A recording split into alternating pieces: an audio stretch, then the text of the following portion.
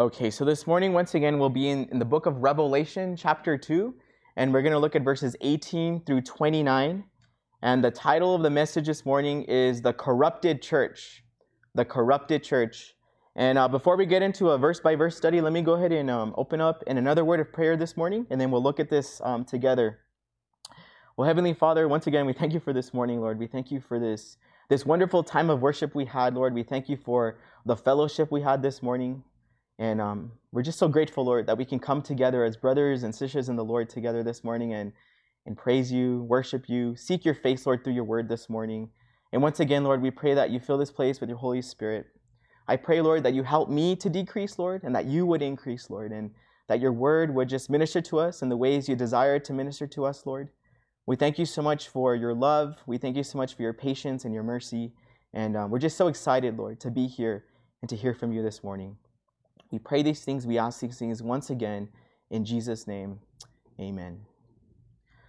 All right, so Revelation chapter 2, verses 18 through 29. And over the past few times I've been up here, we've been going through the 7 churches there in Asia Minor.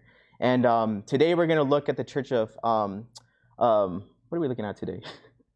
Thyatira. I was going to say Pergamum, but that was the last time I was here. So Thyatira is what we're looking at this morning. But the thing this morning I want to talk about is corruption. And when you think about corruption and the world we're living in today, it's not too hard to find corruption, right? You think about our government, you think about our school system, you think about our healthcare system, you think about just anything in general. There's corruption everywhere. And one place you maybe wouldn't expect to see corruption would be maybe in the church.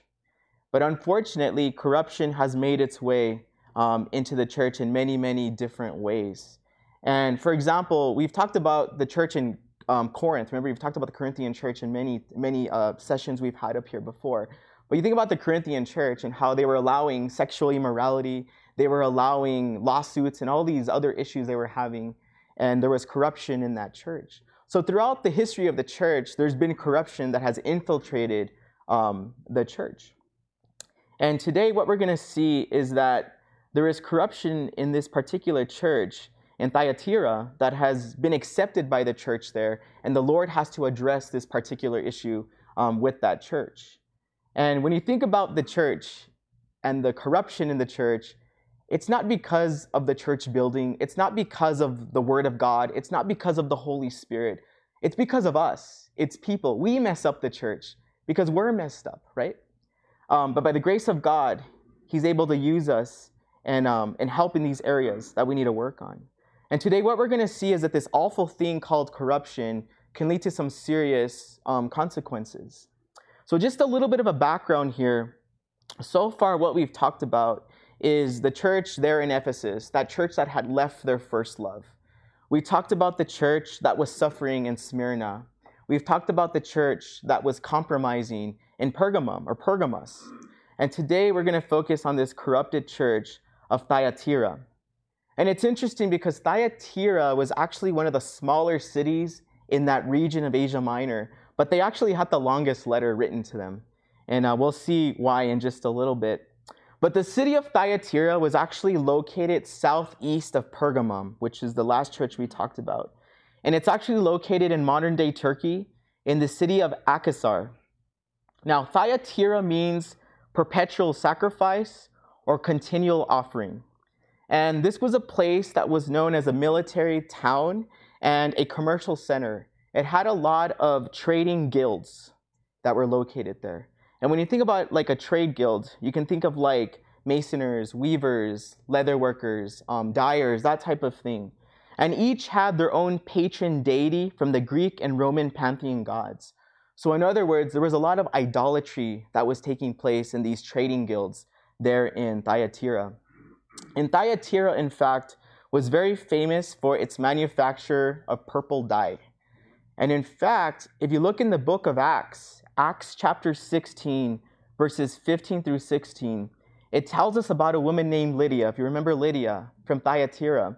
And it says there, during her conversion in Acts chapter 16, it says, a God-fearing woman named Lydia, a dealer in purple cloth from the city of Thyatira, was listening. the Lord opened her heart to respond to what Paul was saying.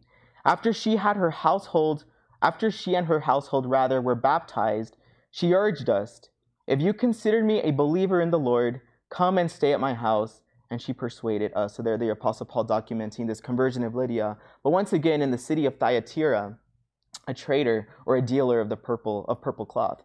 And once again, because of all the trade and the business that was taking place there in Thyatira, there was a lot of idolatry and immorality that took place in the city. Two of the great enemies of the church then, and two of the great enemies of the church now, idolatry and immorality. We have to be very careful, and we'll talk more about that as we go through the study here. But Thyatira had a special temple devoted to the sun god of Apollo, in addition to all those other things that were taking place. But what's interesting, and we'll see this in just a little bit, is that the Lord introduces himself here as the Son of God, and probably because of the idolatry that was taking place here in Thyatira. And in fact, this is the only place in the book of Revelation where he identifies himself in that manner, as the Son of God. And what we'll see today through John, as he delivers this message from the Lord, is that there is a great warning and great judgment that was coming upon this church because of their acceptance of the idolatry and the immorality that was taking place in this particular church. And I think for us as the church, in this current church age that we're living in, we can certainly learn from all of this information that's provided to us. So before we actually look at the verses verse by verse, let me go ahead and read everything for the entire text. It's not very long. Right, I always say it's not, Psalm 119, so it's not super long. All right, so Revelation chapter 2, beginning in verse 18, this is the letter to Thyatira. The word of God tells us here, "Write to the angel of the church in Thyatira, thus says the Son of God, the one whose eyes are like a fiery flame and whose feet are like fine bronze. I know your works, your love, faithfulness, service, and endurance. I know that your last works are greater than the first. But I have this against you. You tolerate the woman Jezebel, who calls herself a prophetess, and teaches and deceives my servants to commit sexual immorality and to eat meat sacrificed to idols. I gave her time to repent, but she does not want to repent of her sexual immorality. Look, I will throw her into a sickbed, and those who commit adultery with her into great affliction, unless they repent of her works.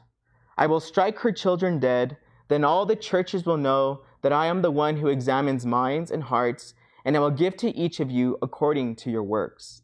I say to the rest of you, in Thyatira, who do not hold this teaching, who haven't known the so-called secrets of Satan, as they say, I am not putting any other burden on you.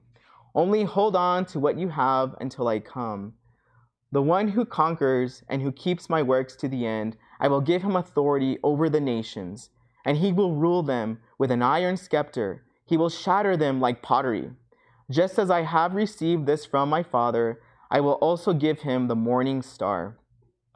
Let anyone who has ears to hear listen to what the Spirit says to the churches." Amen. So there we have that letter to the church in Thyatira.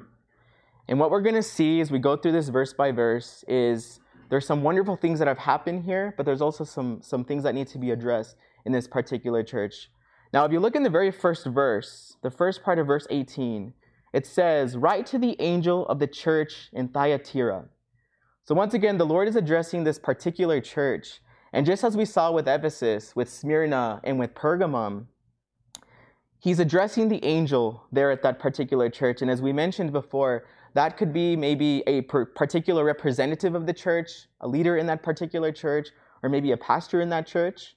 We don't know for sure, but he's addressing this specific church in Thyatira. But then if you look in the second part of verse 18, the Lord introduces himself, right? It says, "Thus says the Son of God, the one whose eyes are like a fiery flame and whose feet like fine bronze." So notice once again that the Lord introduces himself as the Son of God, really emphasizing his deity right off the bat here. And when you think about this kind of in a way like relating to us, you think about like a son or a daughter of anything, a person or even like an animal or whatever. Typically, the son or daughter of a person, we'll say a person, will typically have the nature of that particular person, right? It's their children. In the animal kingdom, it would be their offspring. Now, remember what John tells us in the Gospel of John, chapter 14, verse 9. There it says, remember, I'm sorry, I didn't put the verse here, but I'll paraphrase it for you. Remember that Philip had asked Jesus, show us the Father, right? He had asked him to show the disciples the Father. And the Lord tells him, if you've seen me, you've seen the Father. So we know from the beginning that the Lord himself had the divine nature of God the Father. So once again, hear the Lord declaring who he is, God the Son, right? We have God the Son, God the Father, God the Holy Spirit. Therefore, he was going to be very much like God the Father, because he is God, but only in the form of the Son. But notice that the Lord then describes his eyes. And this is kind of interesting. You know, I've read in a number of articles that when you first meet somebody, the first thing you notice about them is either their teeth, their smile, or their eyes, okay? And it's interesting here because you see the Lord's eyes, right? They're eyes of fiery flame. And that's something certainly you would never forget, right? If you saw a person with eyes like this. But here, once again, the Lord is describing his eyes, and we notice these flames in his eyes. But if you look in the first chapter of Revelation, John actually describes this to us again there. If you look there, here he gives us this description of the risen Lord.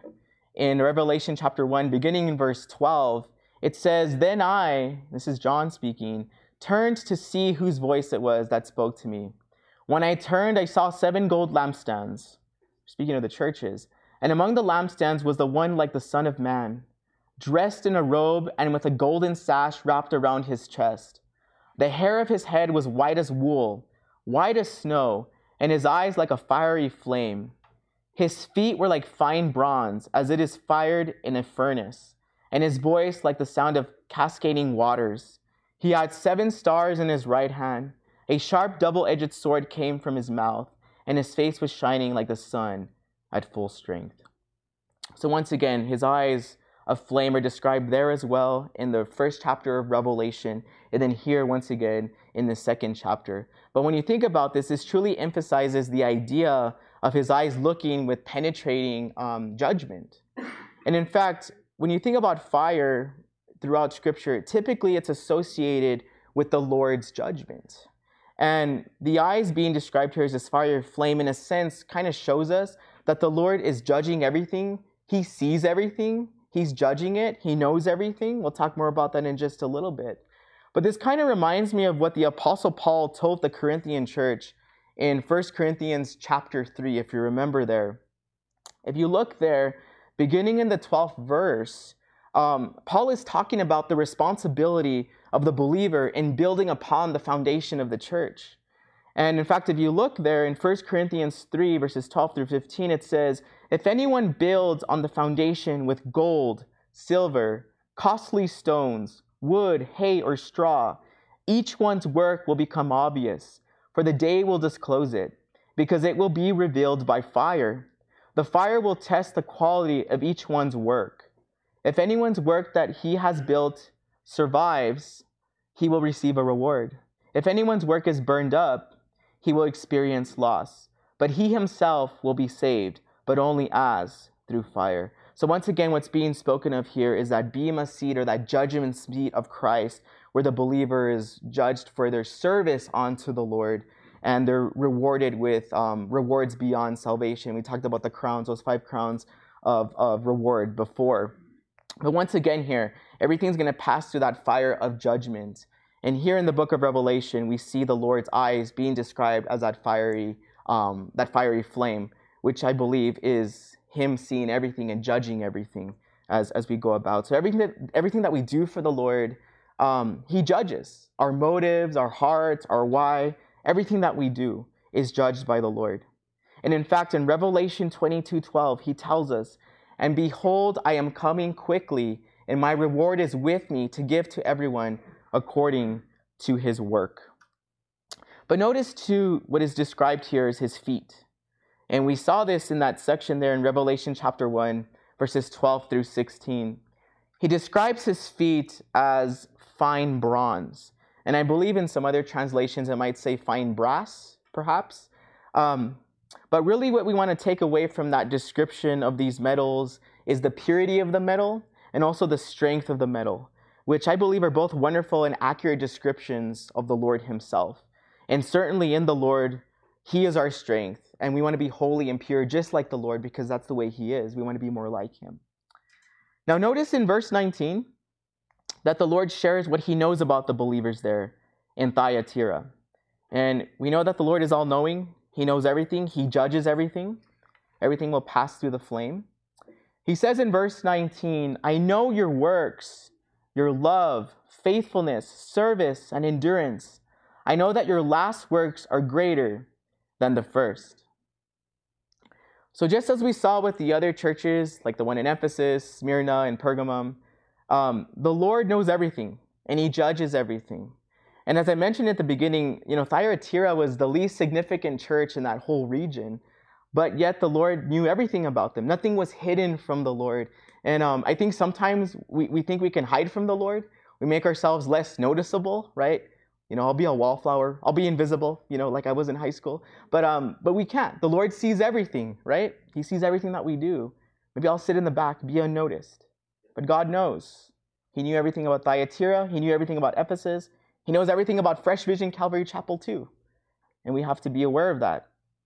The author of Hebrews tells us in Hebrews 4:13, no creature is hidden from him, but all things are naked and exposed to the eyes of him to whom we must give an account. So notice that the Lord mentions their love, their faithfulness, their service, and their endurance here in verse 19. And of course, we know all of those things are a result of the work of the Holy Spirit, right? If you look in Galatians chapter 5:22, it tells us there, but the fruit of the Spirit is love, joy, peace, patience, kindness, goodness, faithfulness, gentleness, and self-control. So when you think about this church here in Thyatira, it certainly was a model church. Having love for the Lord, having love for each other, having faith and service unto the Lord and enduring. So they were a great example. It was a beautiful thing to see this church in Thyatira. And I know for Pastor Angel and for myself as well, and hopefully for everyone here, these are things we would desire for our church, to be fruitful, to love, to have faith, to have service, to have endurance. It's a wonderful thing. And then to sweeten the pot even more, the Lord says, I know that your last works are greater than the first. So not only did they have these wonderful things and works taking place there, but they were increasing in measure. These things were growing. And I love this because as believers, if we're not growing, we're going to become complacent. And then that's when compromise starts to come back into our lives. The truth of the matter is, if we're not growing, we're kind of backsliding, I believe. We don't want to be lazy Christians. Don't ever be comfortable where you are in your walk. Always desire every single day to be closer to the Lord. I know that's easier said than done some days. But my desire as a leader here and as your brother in Christ is every time we see each other to be closer to the Lord than we were the last time we saw each other. Because that's our heart, is to be more like the Lord. We don't ever want to be comfortable and be prideful where we're at. Oh, I'm good. I'm comfortable. I'm good where I'm at with the Lord. 1 Corinthians 10:12, the Lord tells us there through Paul, therefore let him who thinks he stands take heed lest he fall. We need to be, very, very careful. Now, the truth is, all of us in this room are as close to God as we choose to be. I know people say this all the time, but that's true, right? We're as close to God as we choose to be. Now, the church there in Thyatira, once again, they had these really beautiful things, wonderful things taking place there. There was a lot of love there. There was faithfulness. There was service. There was endurance. But unfortunately, there were some issues that needed to be addressed. And we'll see this in the next section here, in verses 20 through 21. If you look here, John writes for us. This is the Lord speaking through John. But I have this against you. You tolerate the woman Jezebel, who calls herself a prophetess and teaches and deceives my servants to commit sexual immorality and to eat meat sacrificed to idols.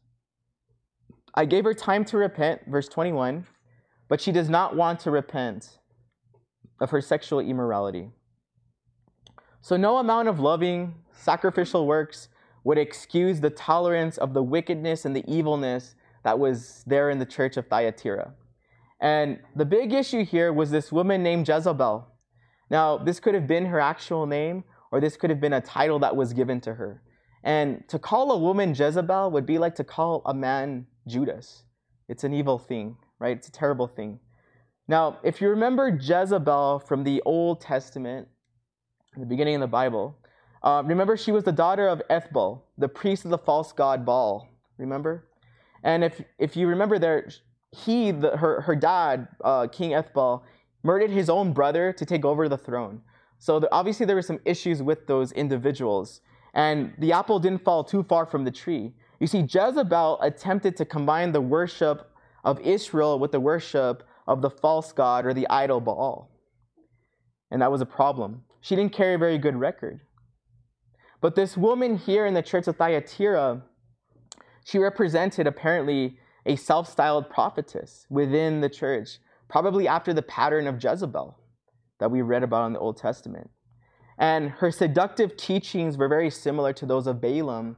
And if you remember the last time when we talked about the church of Pergamum, that church that was compromising, we talked about Balaam and his practices. You see, Jezebel led many in the church of Thyatira to go astray by compromising with the Roman religion and the immoral practices that were taking place in the trading guilds. Remember that those guilds had their own patron deity from the Greek and Roman pantheon gods. So there was a lot of idolatry taking place in those trading guilds. And one scholar put it this way: the draw to the guilds and their meetings was powerful. No merchant or trader could hope to prosper or make money unless he was a member of his trade guild. So the immorality was necessary for survival economically in this place. So obviously people were engaged in this for their livelihood, but unfortunately it was leading them astray and it was destroying their testimony in the Lord. So obviously this woman was not really a prophetess. She only claimed to be one. And remember that the Lord warns us regarding prophets and prophetess, right? Matthew 24:11 says, many false prophets will rise up and deceive many. And as believers, we need to be very careful. We have to test all prophets, don't we? Prophetesses as well. If you look in the Word of God, there are things we have to be aware of. And we don't want to automatically denounce or despise prophecy, but we want to test it. And the first thing we need to do when it comes to prophecy, as we test it, number one, is a prophet must not contradict anything that God has previously recorded for us in the Word of God or revealed to us. 1 John 4:1 tells us, dear friends, do not believe every spirit, but test the spirits to see if they are from God, because many false prophets have gone out into the world. Secondly, a prophet must exalt Jesus Christ. Revelation 19:10 tells us, worship God, because the testimony of Jesus is the spirit of prophecy. 1 John 4, verses 2 through 3 tells us, this is how you know the Spirit of God. Every spirit that confesses that Jesus Christ has come in the flesh is from God. But every spirit that does not confess Jesus is not from God. This is the spirit of the Antichrist, which you have heard is coming. Even now it is already in the world. Thirdly, a prophet's life must be consistent with the prophecy he or she reveals. Matthew 7, verses 15 through 16, it tells us, be on your guard against false prophets who come to you in sheep's clothing, but inwardly are ravaging wolves. You'll recognize them by their fruit. Are grapes gathered from thorn bushes or figs from thistles? So we'll know who they are by their fruit. And then fourthly, because someone meets these three criteria, it doesn't necessarily mean that they are messengers from God. And that's where the leaders of the church come in. In particular assemblies, each should make their own decision and determination if individuals are prophets or prophetesses. 1 Thessalonians 5, verses 20 through 21 tells us, don't despise prophecies, but test all things. Hold on to what is good. So once again, the prophecies should be tested, and if they are true, they should not be despised. But obviously, in the case of Thyatira, this woman, Jezebel, was a false prophetess. She was leading people astray. She was the one bringing corruption into the church, corruption that these individuals were accepting. And we'll talk a little bit more about this in a little bit when the Lord addresses that particular situation, that particular issue. Notice that she teaches and she deceives my servants, the Lord says, to commit sexual immorality and to eat meat sacrificed to idols. You see, this woman, Jezebel, was a deceiver. She deceived the Lord's servants, right? He says, my servants, here in the text. And just like the enemy, right? The great deceiver, right? He comes to kill, to steal, and to destroy. And this individual, this woman, Jezebel, was doing the same thing. The Lord tells us in Matthew chapter 18, verse 6, but whoever causes one of these little ones who believe in me to fall away, it would be better for him if a heavy millstone were hung around his neck and he were drowned in the depths of the sea. So her actions were causing many to stumble and also to go astray. And as we mentioned at the beginning, there was an abundance of these trading guilds there in Thyatira. So the immorality, once again, was likely associated with the social gatherings around these trading guilds. And this was the world that the people in Thyatira were living in. And this was the way that many of these individuals made their living. So they engaged in these activities. And unfortunately, we see this in our world today as well, right? There's a lot of corruption, immorality. There's a lot of ungodliness to make a quick buck, to gain societal status, to be a friend with the world. So what's happening today in the world is nothing new under the sun, right? We've seen this before. Remember what the Lord tells us in James 4:4. You adulterous people, don't you know that friendship with the world is hostility towards God? So whoever wants to be the friend of the world becomes the enemy of God. So notice that the Lord, in his graciousness and long-suffering, verse 21, we really see the heart of the Lord there. Because he says, I gave her time to repent, but she does not want to repent of her sexual immorality. So in this verse, we see the Lord's mercy, right? He gave her time to repent, but we also see his judgment. He saw and he was aware of the fact that she didn't repent, and she was still engaging in her old ways. And here we have the Lord's greatest accusation against this particular woman.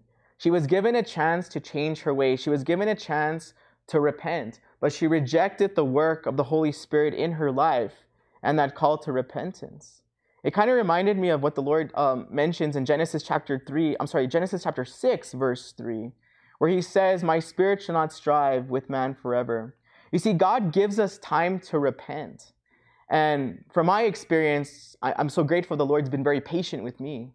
And I'm so glad he didn't take me from this earth before I came to know him personally. And he was very patient with me, and I'm so grateful for that. But there's not an unlimited time for God's judgment, before God's judgment, rather, is poured out upon us, right? And the time that God gives us to repent, we need to take advantage of that particular time. And today is the day of salvation, right? 2 Corinthians 6, verses 1 through 2, Paul tells us, we then, as workers together with him, also plead with you not to receive the grace of God in vain. For he says, in an acceptable time I have heard you, and in the day of salvation I have helped you. Behold, now is the acceptable time. Behold, now is the day of salvation. We don't ever want to be in that situation as this woman was. We're not guaranteed tomorrow, right? God's patience with us will eventually run out. And what a terrible place to be as this woman was. And that's a pretty heavy thing here. But I really believe the heavier part of this section is at the beginning of verse 20, where it says that Thyatira, the church itself, tolerated this woman Jezebel. They were tolerating her. They were allowing this into the church. And this is heavy because from the outside, this church looked like the model church. They had the love, they had the faithfulness, they had the endurance, they had the service. And it's interesting because when you compare Thyatira to the church in Ephesus, remember, had left their first love. They had lost their love for the Lord and for each other, but yet they did not allow the evil works of the Nicolaitans and Balaam into their church, right? They hated those practices just like the Lord. But yet the church of Thyatira had the love, but they were allowing compromise into their church. So there needed to be a combination of these two things. We have to have the love for the Lord and for each other. We need to grow in service and in our endurance. But at the same time, we have to be bold and we have to call out wickedness and evilness that infiltrates the church. We have to be bold enough not to accept it and to push it out. But we don't see this though with Thyatira. And we want the best of both of those churches, Ephesus and Thyatira. We'll talk more about that a little bit later. But clearly the church of Thyatira needed to work on this. And the Lord will help them in just a little bit. He'll give them some guidance on that. But this church had some significant corruption taking place. And this was corruption that they allowed. And the Word of God tells us in Ephesians chapter 5, verses 11 through 14, don't participate in the fruitless works of darkness, but instead expose them. For it is shameful even to mention what is done by them in secret. Everything exposed by the light is made visible. For what makes everything visible is light. So by allowing this in the church, in a sense, they were participating in these acts as well. It only takes a few to corrupt the whole church, doesn't it? Galatians 5:9 tells us a little leaven leavens the whole batch. And we need to be very careful. We need to be very mindful. And the only way we can identify these things is to be in constant fellowship with the Lord, growing in the Lord, and taking care of the Lord's sheep as we grow in the Lord together. In verse 22, 23, 24, and 25, the Lord commands the church of Thyatira to do something specifically. It says, beginning in verse 22, he says, look, I will throw her, speaking of Jezebel, into a sickbed, and those who commit adultery with her into great affliction, unless they repent of her works. I will strike her children dead. Then all the churches will know that I am the one who examines minds and hearts, and I will give to each of you according to your works.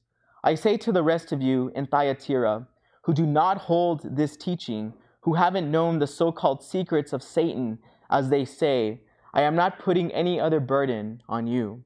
Only hold on to what you have until I come. So this is interesting because what we see here is the Lord first tells the believers there the consequences of what will happen before he tells them what they need to do. And I don't know if this ever happened to you growing up, but I remember my parents did this to me sometimes. They would tell me the consequences first before what I needed to do, right? Like, I'm going to kill you if you don't clean this room, you know? And, you know, your parents tell you they're going to kill you, but they really never do. Now, you may have had maybe some near-death experiences with your parents, but they never really kill you. But this is what the Lord does, because the Lord chastens those he loves, right? And he's doing this here. But notice that the consequences that this woman would face would be this, right? He would throw her into a sick bed, and those who commit adultery with her into great affliction. So there would be some punishment for them. So it's important to understand that adultery, sexual adultery, is not just sexual adultery. It's also spiritual adultery that we're committing when we engage in these particular actions. And we need to be very careful. Idolatry, remember, is compromise. And what we're doing when we commit idolatry or spiritual adultery is we're kind of breaking those marriage vows that we've made onto the Lord. And we got to be very careful with that. We have to hold that sacred because it's sacred. And when you think about this sick bed, you can think of this image of affliction, or maybe it could indicate that this was an actual sickness that she would fall into. And sometimes the Lord can use illness to rebuke and to chasten. Okay? Now, if you're sick in body this morning, which I think it's a lot of us, you know, we all have our own issues, you know, the Lord is not necessarily chastening you, or it's because you're in sin. I mean, we're all sinners, right? However, throughout the history in the Bible, he has used illness to chasten and to wake up people, right? And I believe this is what he's speaking of here, because he's given her so many opportunities. But remember what Paul told the Corinthians, because this happened to the Corinthians. If you remember, in the first letter, in chapter 11, remember they were partaking of the Lord's table in an unworthy way. And he told them in 1 Corinthians 11:30 through 32, this is why many are sick and ill among you, and many have fallen asleep. If you were properly judging yourselves, we would not be judged. But when we are judged by the Lord, we are disciplined, so that we may not be condemned with the world. And there, obviously, the Lord was using illness to wake up these individuals there in the church of Corinth that obviously had a lot of issues. There was a lot of corruption there too, because of their misuse or their lack of self-examination at the communion table. But illness can be used in other ways too. I know in my life, it's used me to draw me closer to the Lord and help me grow in my walk. And I think a lot of us can attest to that. So that's what I want to clear up. I'm not suggesting, you're sick this morning because the Lord's chastening you, but he can use it to chasten. But notice he always makes a way. He says, unless they repent of their works, right, is what he says. And this is a reason for the chastening. He wants them to get right with him. When you think about the work of the Lord and the church, it's all about restoration. That's what we want. We want restoration. None of us are better than each other. We're all sinners, and we want restoration. That's what we want. And that's what the Lord wants. That none should perish, but that all should come to repentance. Now, because they didn't listen before, perhaps this would get their attention. But then notice he says, then all the churches will know that I am the one who examines minds and hearts, and I will give to each of you according to your works. So obviously this would show the other churches the sovereignty of the Lord and the fact that there were consequences associated with everything that they did as he judged everything, right? With his eyes of fiery flame. But notice that the Lord also addresses the faithful ones there in Thyatira. He says, I say to the rest of you in Thyatira who do not hold this teaching, okay? Those that were not following this woman Jezebel and her teachings, who haven't known the so-called secrets of Satan, as they say, I am not putting any other burden on you. Only hold on to what you have until I come. So he tells them simply to hold fast until he comes. And what he's talking about there is referring to his return for his people. And at that point, he will reward them for their faithfulness unto him. And it's interesting because what he's talking about here is actually the rapture of the church. It's not referring to his second coming where he physically is on this planet, but rather the rapture. And in fact, this is the only place, or the first place and probably the only place we see this, where he mentions the rapture here in the book of Revelation. This is the first time he mentions it. And in fact, Pastor Angel talked a lot about this in 1 Thessalonians. So if you want to go back and listen to that study regarding the rapture of the church, you can do that in that 4th chapter. Those videos are archived. But this event is not the Lord's second coming, as I mentioned before, but rather this is a time when the church is raptured or caught up and removed from the earth right before that great tribulation period takes place. And just like the believers in Thyatira, we also need to be holding fast until the Lord comes. The author of Hebrews tells us in Hebrews 10, verse 23 through 25, let us hold on to the confession of our hope without wavering, since he who promised is faithful, and let us consider one another in order to provoke love and good works, not neglecting to gather together, as some are in the habit of doing, but encouraging each other, and all the more as you see the day approaching. So that's what we're supposed to do until the Lord comes back. But then notice here in this verse, it says, those who haven't known the so-called secrets of Satan, as they say. So what does he mean by that when he says that here? It's interesting because if you look in 1 Corinthians chapter 2, verse 10, there's actually a verse there that's kind of like the complete opposite of this verse. It's like a contrast to this verse. If you look in 1 Corinthians 2, verse 10, it says, now God has revealed these things to us by the Spirit, since the Spirit searches everything, even the depths of God. So this verse in 1 Corinthians 2:10, which is a contrast or complete opposite to this verse here in Revelation, is basically telling us that the Holy Spirit, in his infinite wisdom and his infinite knowledge, reveals and knows the truths of God and is able to impart those to others, including us as believers. But in the case of Jezebel, what she was doing is she was discovering and representing the depths of Satan to the individuals that she was leading astray. So the complete opposite. So obviously this woman was a false prophetess.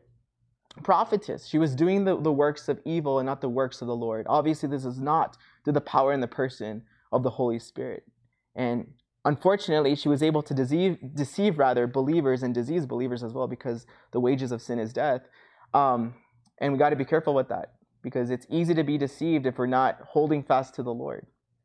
Now, if you look in verse 26, 27, and 28, what we see is that there's going to be a reward and a promise to those that are holding fast to the Lord.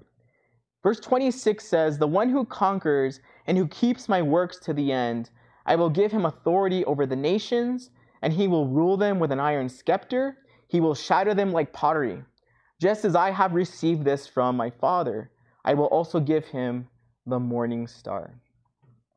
So just because you find yourself in a bad environment doesn't mean you have to give in into that environment and live like that particular environment or that way of living, right?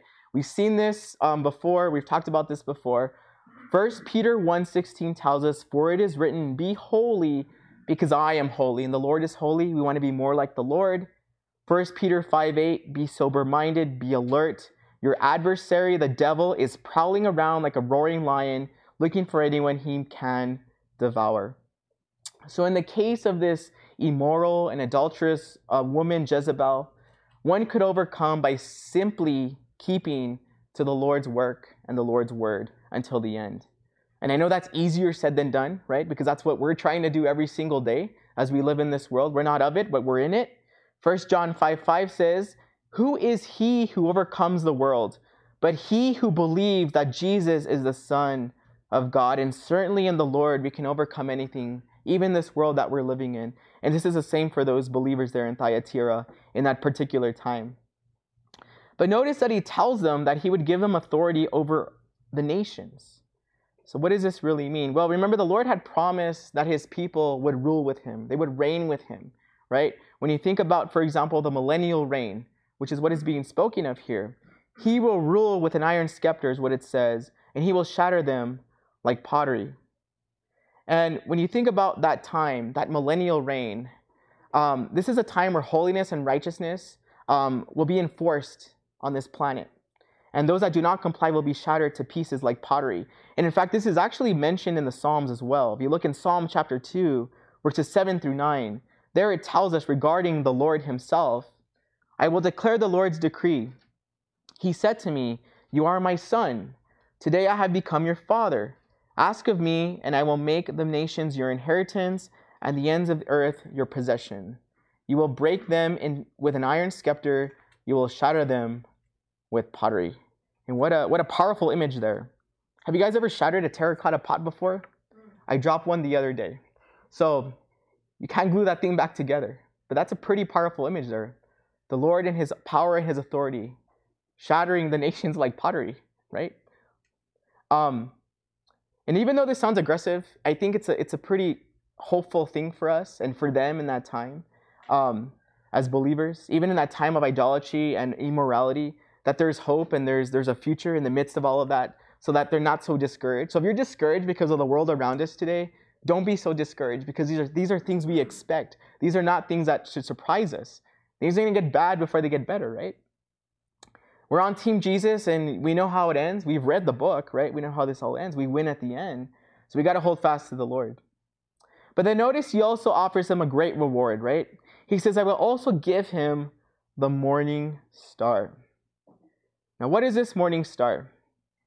You know, it's funny because when I first heard morning star, this was a while back, it kind of reminded me of, like those vegetable patties, the Morning Star burgers. Yeah, if you haven't had one of those, you're not missing much. But that's not what he's talking about. What he's talking about here is the Lord himself.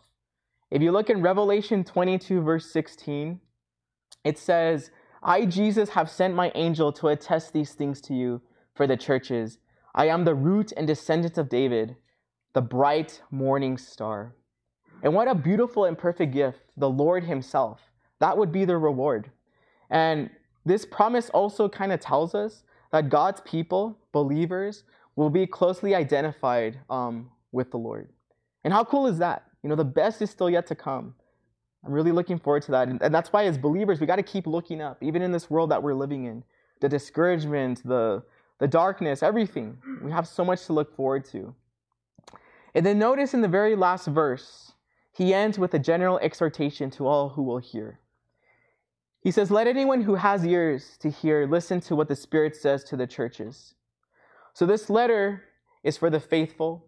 This letter is for people like Jezebel. This letter is for followers of Jezebel. And this letter is also for followers that have allowed the compromise of Jezebel into the church. So basically, this letter that we've read is for everybody. It's for everyone. And you see the dangers that we've looked at so far, for example, in the church of Ephesus, the church of Smyrna, the church of Pergamum, and then this morning in the church of Thyatira. All of those threats, all of those dangers are still threats and dangers to the church today. And we need to be watchful. The Apostle Paul tells us in Ephesians chapter 5, verses 15 through 16, he says, pay careful attention then to how you walk, not as unwise people, but as wise, making the most of the time because the days are evil. So in closing this morning, I know there was a lot of information in this letter to this, what we thought was an insignificant church there in Asia Minor, but very significant to the Lord, as all of us are. So if you ever think you're insignificant, you're not. You're extremely significant and valuable to the Lord. But what we saw this morning was the idea, the topic of corruption. And when you think about corruption, once again, this is something that we see in the world. We expect from the world, we expect from politics, we expect from institutions and individuals. But one would never expect to see corruption in the church. But unfortunately, throughout the history of the church, there's been a lot of corruption that's taken place. The enemy has been able to infiltrate the church using individuals with evil intentions, and also, unfortunately, individuals in the church that have been deceived. And we as believers, we have to expose those things. That way they don't spread, like a forest fire. We got to keep those things under control. Of course, the only way we can do that is being in fellowship and in close communication with the Lord. So there's a couple of things I want us to take away from the church here in Thyatira. There's only 4 of them as we're closing this morning. Number 1, just like the church in Thyatira, we want to continue growing in our love, our faithfulness, our service, and our endurance to the Lord. Okay, so I think those are things that we can learn from them, and we want to grow in those things. We don't want to be like the church in Ephesus that left their first love, but rather we want to draw nearer to Him. That way we can grow in those 4 areas in our lives. Secondly, we don't want to be tolerant of the infiltration of immoral things, compromise, and corruption into the church, just like we saw with Pergamum, and we saw this morning with Thyatira. And we know the church of Thyatira, they had the love, they just allowed immorality. The church in Ephesus didn't have the love, but they didn't allow the immorality. So having a combination of those 2 churches, the best of those 2 churches, is what we want to have. We want to have the love for the Lord, for each other. We want to be growing in our faith and our service, but at the same time, we want to be mindful and we want to call out the infiltration of compromise and wickedness into the church. We got to have that balance. Because when we don't do that, we can grieve and we can quench the Lord, right? We quench and we grieve the Holy Spirit. And then when we do that, we invite His righteous judgment into our lives, just like we saw with Jezebel and her unrepentant followers.